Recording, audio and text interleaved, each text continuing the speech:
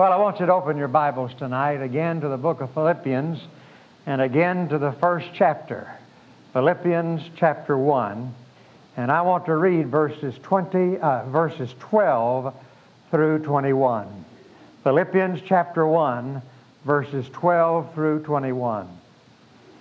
Now, I want you to know, brethren, that my circumstances have turned out for the greater progress of the gospel. Of course, his circumstances were bad. He was in jail. And yet, he says, my circumstances have turned out for the greater progress of the gospel, so that my imprisonment in the cause of Christ has become well known throughout the whole Praetorian Guard and to everyone else. And that most of the brethren, trusting in the Lord because of my imprisonment, have far more courage to speak the Word of God without fear. Some, to be sure, are preaching Christ even from envy and strife, but some also from goodwill. The latter do it out of love, knowing that I am appointed for the defense of the gospel. The former proclaim Christ out of selfish ambition rather than from pure motives, thinking to cause me distress in my imprisonment. So what? Only that in every way, whether in pretense or in truth, Christ is proclaimed, and in this I rejoice.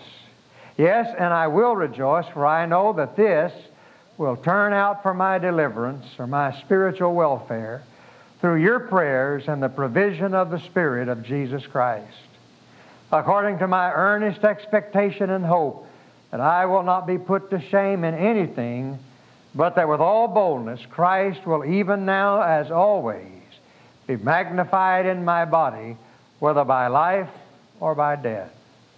For to me to live is Christ, and to die is gain. When I was in seminary, in homiletics class, one of the most difficult things that we had to do was that when we prepared a sermon, and we'd have to turn this in to the professor. But there was a part of it there that we had to sum up our whole sermon in 25 words. Take the whole message and sum it up in 25 words. You don't do that, do you, David? Now, the professor did this for 3 reasons. One, so that we would know what we were preaching about, that we would focus, so that our message would be focused. Secondly, so that we would not ramble and go off into other territories.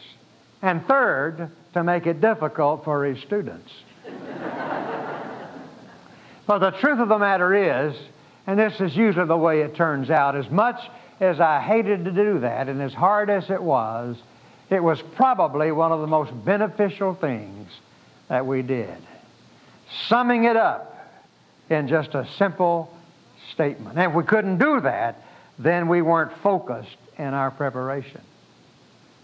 And that's what Paul has done with the Christian life. There's so many ways to describe the Christian life. Books, thousands of books have been written on the Christian life. But here in this passage, in one sentence, Paul has distilled all that really is the essence of the Christian life and has summed it up in that one phrase in verse 21. For to me to live is Christ, and to die is gain. That is the Christian life. For to me to live is Christ, and to die is gain. It's interesting, he says, for to me to live.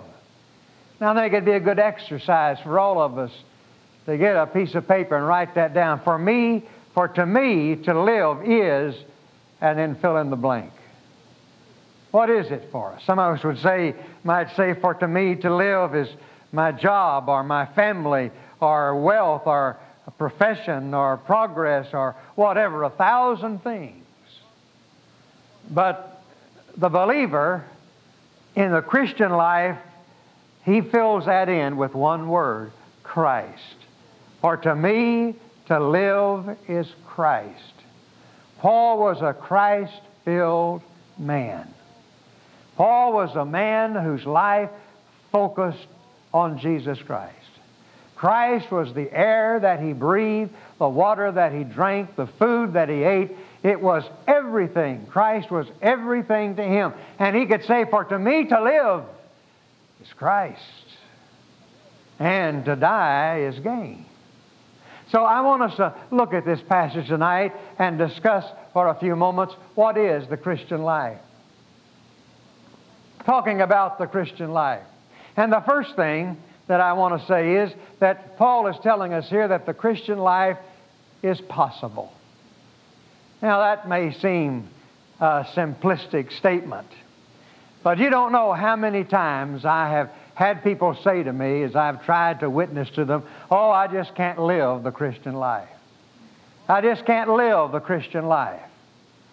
Well, of course, they're right. Nobody can live the Christian life. Only one person can live the Christian life, and that's Christ Himself. And Paul says, for to me to live is Christ. In other words, Christianity is not practice, it's not even profession, but it is a person, and that person is Jesus Christ. And Paul was in union with Christ. He was in Christ, and Christ was within him. And so the Christian life is possible because, you see, it's not we who live it, but it's Christ who dwells in us, who lives the Christian life through our mortal body. Everything opposite of my nature is in Jesus, and Jesus is in me. The truth of the matter is, there is no demand made upon my life that is not a demand made upon the life of Christ within me, you see. The resources of the Christian life are not our efforts, not our strength, not our programs, but the resources of the Christian life are Christ Himself. This is why Paul says in chapter 4 and verse 13, I can do all things through Christ. And that's better translated by saying, I'm ready for anything through Christ who pours His strength within me, you see. Paul said, no matter what I face, no matter the circumstances, I'm ready for it. I'm ready for it. I'm ready for anything, and I'm ready for everything. Why? Because of Christ who pours His strength within me, you see. So whatever you face, and you face problems, and you're facing difficulty, and maybe you're facing some dire circumstances, but I want you to know that Paul says that is not your business. It is the business of Christ. And whatever resource you need to handle the situation or the circumstance that you're in, Christ is able to meet those resources. You see, we need to stop trying to live the Christian life and allow Christ to live His life through us. If we could just somehow forget ourselves and understand that God does not expect anything from us in our flesh but failure. And there's no way that we can ever live up to the demands of the Christian life. And if we would just let Christ handle it. Dr. Stephen Olford used to have this expression. He said when he would meet with a difficulty or some adverse circumstance, he would say, over to you, Jesus. This is your business. I step back from it, and you're going to have to deal with it. And he also used to use a story, or not the story, but the illustration that Paul was like this, that when there came a knock at the door, and he said, who is it? He said, he's the devil. And he said, who are you looking for? He said, I'm looking for Paul the Apostle. He doesn't live here. Jesus Christ lives here, you see. It's Christ who lives in me. Christ in me, the hope of a glorious life. And it is only as we understand that in being saved, we are exchanging our life for the life of Christ. If you've ever read The Secret Journal of J. Hudson Taylor, I wish you would, because in it he talks about the exchange life. The fact of the matter is the believer has no life of his own. Why? He's dead in sins and trespasses, and we died with Christ. And the only life that we have is the life of Christ that lives in us. And so the Christian life is possible because it's not up to us, but it is up to Jesus Christ who dwells in us by faith. And the moment we come to Him and trust Him as our Lord and Savior, He takes up permanent residence in our lives, and He expects then to take over and to be to us everything that we need. The resources of the Christian life are Christ Himself. So first of all, the Christian life is possible. But the second thing that I want to spend more time on is the Christian life is practical. Now, Christians have often been accused of being, so heavenly that they're of no earthly use. Well, to tell you the truth, I've never met a Christian who was so heavenly that he was of no earthly use. I'd like to see one sometime. But Christians are sometimes criticized for not being practical, for living in a make-believe world. And that's the way the world looks at us today. All you have to do is to take notice of the national debate, the national voice. What are people talking about? They don't talk about God. They don't talk about Christ. They don't talk about the Christian life as they used to in our society. They talk about everything else. And they have relegated and marginalized the Christian life as something that, well, a few people who can't make it on their own and they're heavenly minded and they're of no earthly use, and those are Christians. And broadly, the world today looks upon Christians as impractical people. You see, we are a pragmatic nation, and we want something solid. We don't want to talk about invisible things. And life is here and now, and we don't want to talk about eternal things. And those who do are not practical, and they're of little use. The world places no value today on a person being a Christian. The world places no value upon a person knowing God or knowing Christ. Because, that's not really life. That's not reality. But Paul says the Christian life is practical. Notice he says, for to me to live. For to me to live. In other words, Christianity has to do with life, with everyday experiences. For to me to live is Christ. And there's a great example. He gives us a great example of this. Here is Paul in prison. He is unjustly convicted, and he is surrounded by unfaithful companions who are trying to make it harder on him. I love these verses. He says, most of my brethren, trusting in the Lord because of my imprisonment. Isn't that interesting? You might think that Paul's imprisonment would cause some not to want to trust in the Lord, but Paul's imprisonment always is making people trust the Lord more. And your imprisonment, your difficulty, your heartaches as you go through them and allow Christ to express Himself always raises the faith of those who watch. So he says, some of them, because of my imprisonment, have far more courage to speak the Word of God without fear. Some, to be sure, are preaching Christ even from envy and strife, but some also from goodwill. The latter do it out of love, knowing that I am appointed for the defense of the gospel. The former proclaim Christ out of selfish ambition rather than from pure motives. Now here's why. Thinking to cause me distress in my imprisonment. Now what Paul means by this is that since he was cast into prison because he was preaching, there are some brethren who think, well, if we preach, that'll make it harder on Paul. That'll make them treat Paul rougher and meaner. And so the reason they were preaching was not because out of love, but selfish ambition. They were wanting to gain Paul's converts, and while Paul was away, these preachers were going to play. And so there's selfish ambition, and also to try to add to Paul's own distress while he was in prison. Well, listen to how Paul answers that. He says, what then? Only that in every way, whether in pretense or in truth, Christ is proclaimed, and in this I rejoice. Yes, and I will rejoice. Now, he says in verse 19, one of my favorite verses, for I know that this, all of this, my imprisonment, the injustice of it, all of these unfair treatments that I'm receiving from my colleagues, I know that all of this will do what?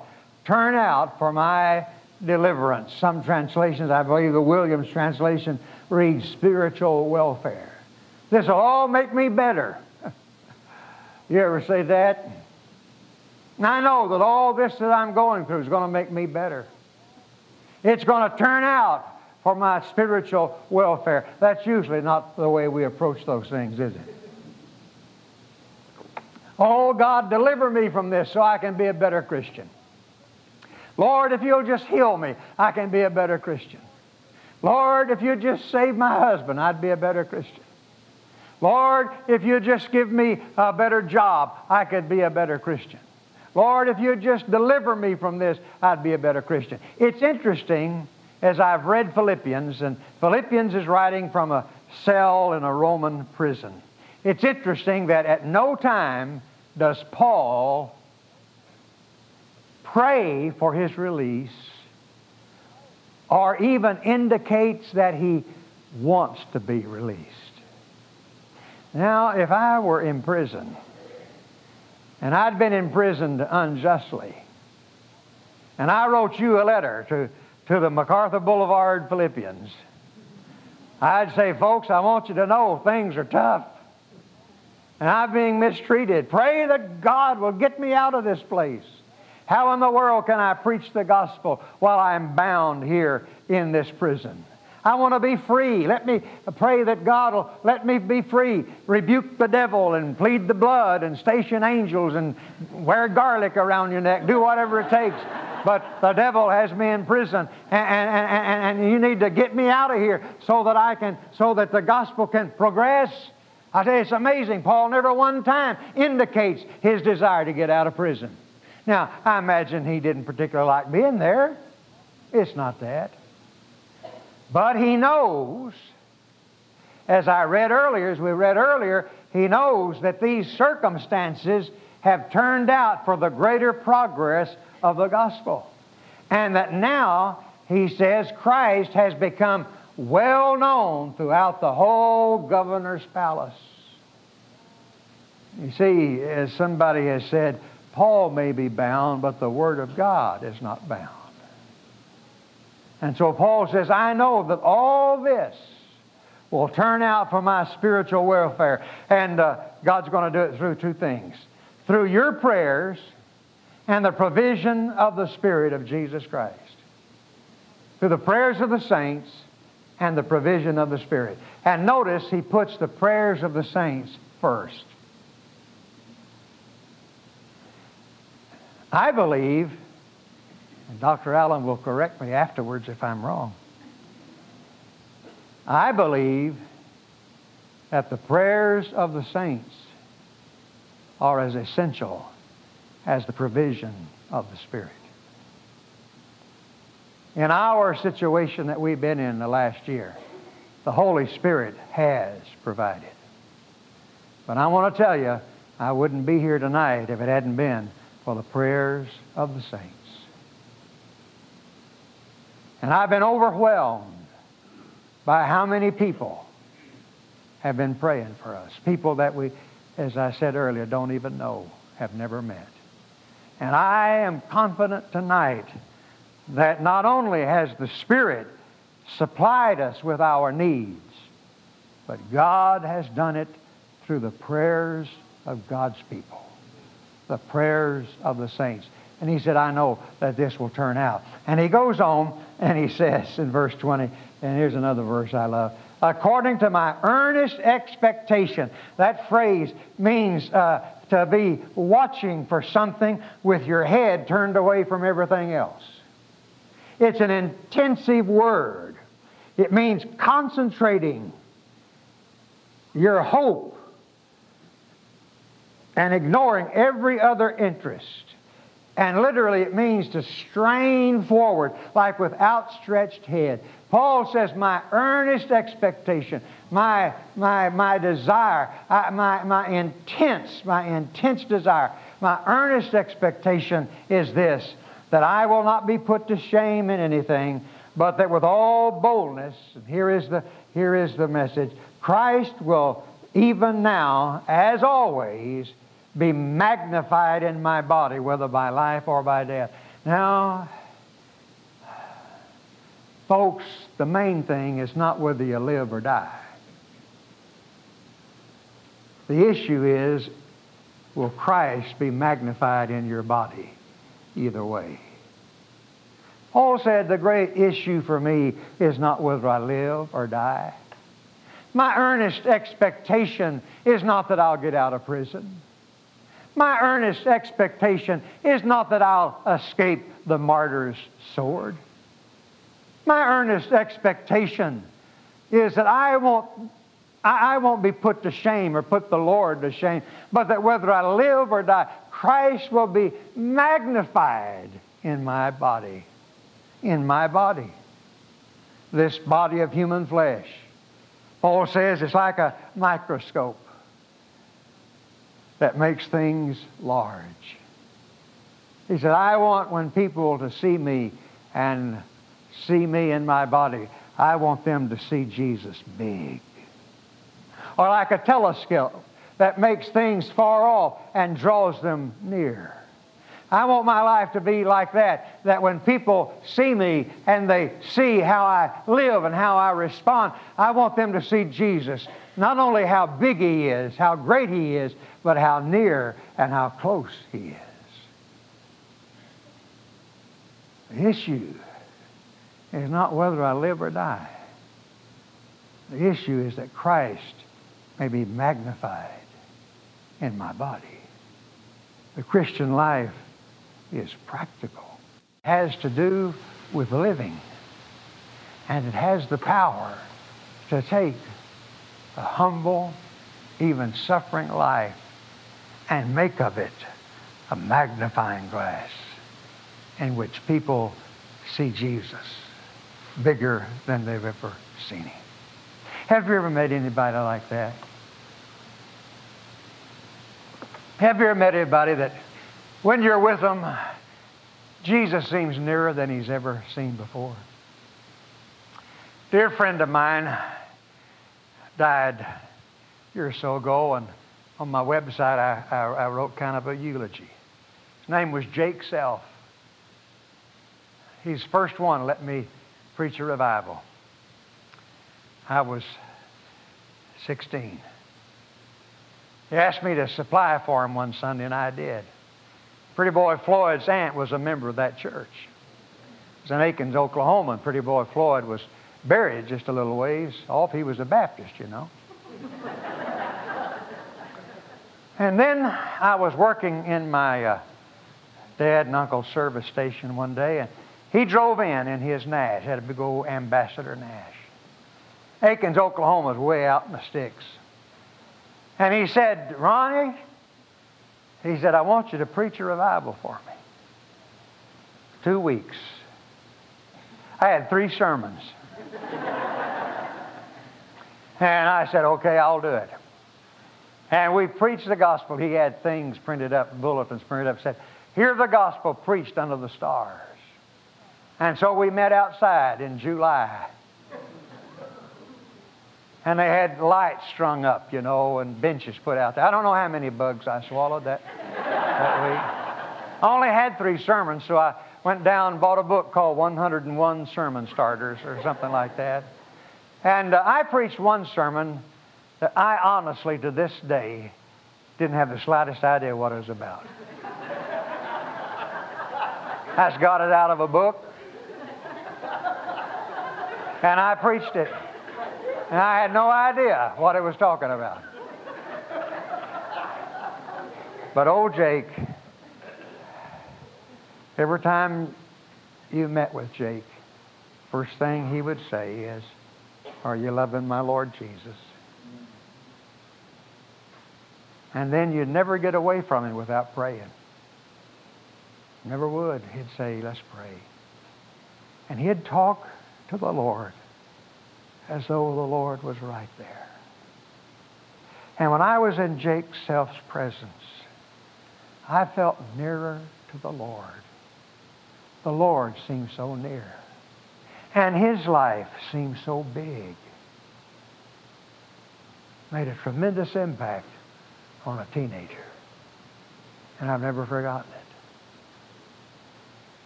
I would pray that somehow your life, your body, my body, might be a magnifying glass of the Lord Jesus Christ. And that we might say, the issue is not whether I live or die, whether I get this job or not. Be interesting, somebody sitting next to an airplane, and they say, what business are you in? Well, my business is to magnify the Lord. Wonder what they would do with that kind of answer. But that is true, isn't it? And notice Paul says, now as always. He didn't suddenly, as many of us do, get in a desperate situation. All of a sudden, he said, now I want Christ to be magnified. I mean, that was always his life. In good times, it was always his life. And there are many of us that when we get a bad diagnosis from the doctor, or we lose our job or go bankrupt, or the stock market falls, and we find ourselves in adversity, then, we really want the Lord to bless us, and we really want to trust Him. Then, but Paul doesn't have to make any changes. He says, now, as always, that Christ shall be magnified in my body. The Christian life is practical. But the third thing is this. The Christian life is profitable. For to me to live and to die is gain. The word gain is a bookkeeping term. I think what Paul is saying is that for me, death is just cashing in on the principal and the interests of the investment I've made of my life in Jesus Christ. For to me to live is Christ. I don't fear death. Why? Because that just brings me more of Christ. If living for me is Christ, then death only enhances. Now, you can't say that about anything else. If for you to live is wealth, then death takes it away. If for you to live is pleasure, death takes it away. If for you to live is prestige and fame and fortune, death takes it away. Anything else, death takes it away. For to me to live is this, and to die is loss. And every time I hear of some great person dying or some celebrity dying, it always reminds me, friend, how much did they leave? They left it all. They left it all. And now they're just like anybody else. But you see, when you can say, for to me to live is Christ, then you can say death is profitable. Death is gain. You can't say that about anything else. Because death's going to take you away from everything else and take everything else away from you. You see, death, the great enemy, is turned into our servant because it ushers us into the very presence of the Christ who is our life. I remember when I was in the hospital in the early days, and I'd been there for several weeks, and the doctors still didn't know what was wrong with me. They'd done all that surgery and done all those tests, and they still didn't have a clue as to what was making my lungs bleed and scar. And I could hardly breathe. I couldn't move. And I knew I was going to die. I really did. And I remember one night, Kay would be staying with me all day, And she'd leave about 6 p.m. No use her staying at night because I'd be going to sleep. But I remember on this night I said to her, honey, I know you're tired. You need to go home. I want to ask you something. I want to ask you to stay with me tonight. Because I'm afraid if you go, I'll never see your face again. And I knew that I was dying. And I'd die that night. And I lay there with tears in my eyes because of it. But you know, after a little while, there came upon me such a peace that I don't think I've ever experienced. Now, maybe it was the dope that I was on. I don't know.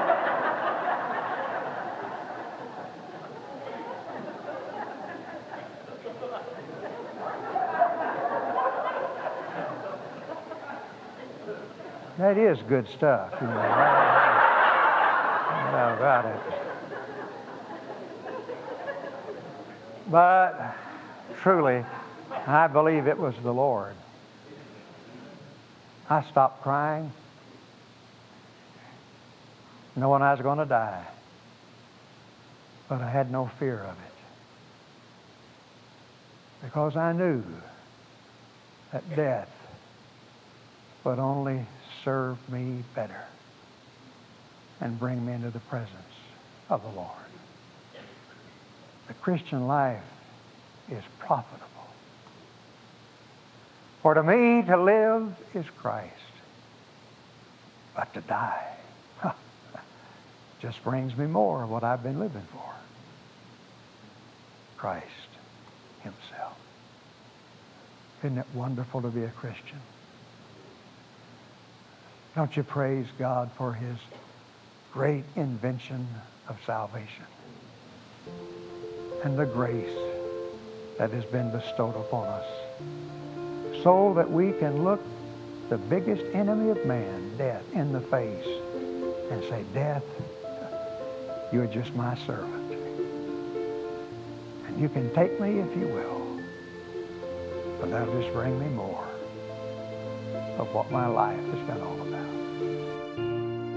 The Ron Dunn podcast is available only for personal edification, not to be duplicated, uploaded to the web, or resold without prior written consent. It is managed and operated by Sherwood Baptist Church. If you would like to listen to additional Ron Dunn messages, visit sherwoodbaptist.net/bookstore and search Ron Dunn. For more Ron Dunn materials, including sermon outlines, devotions, and scanned pages from a study Bible, please visit rondunn.com.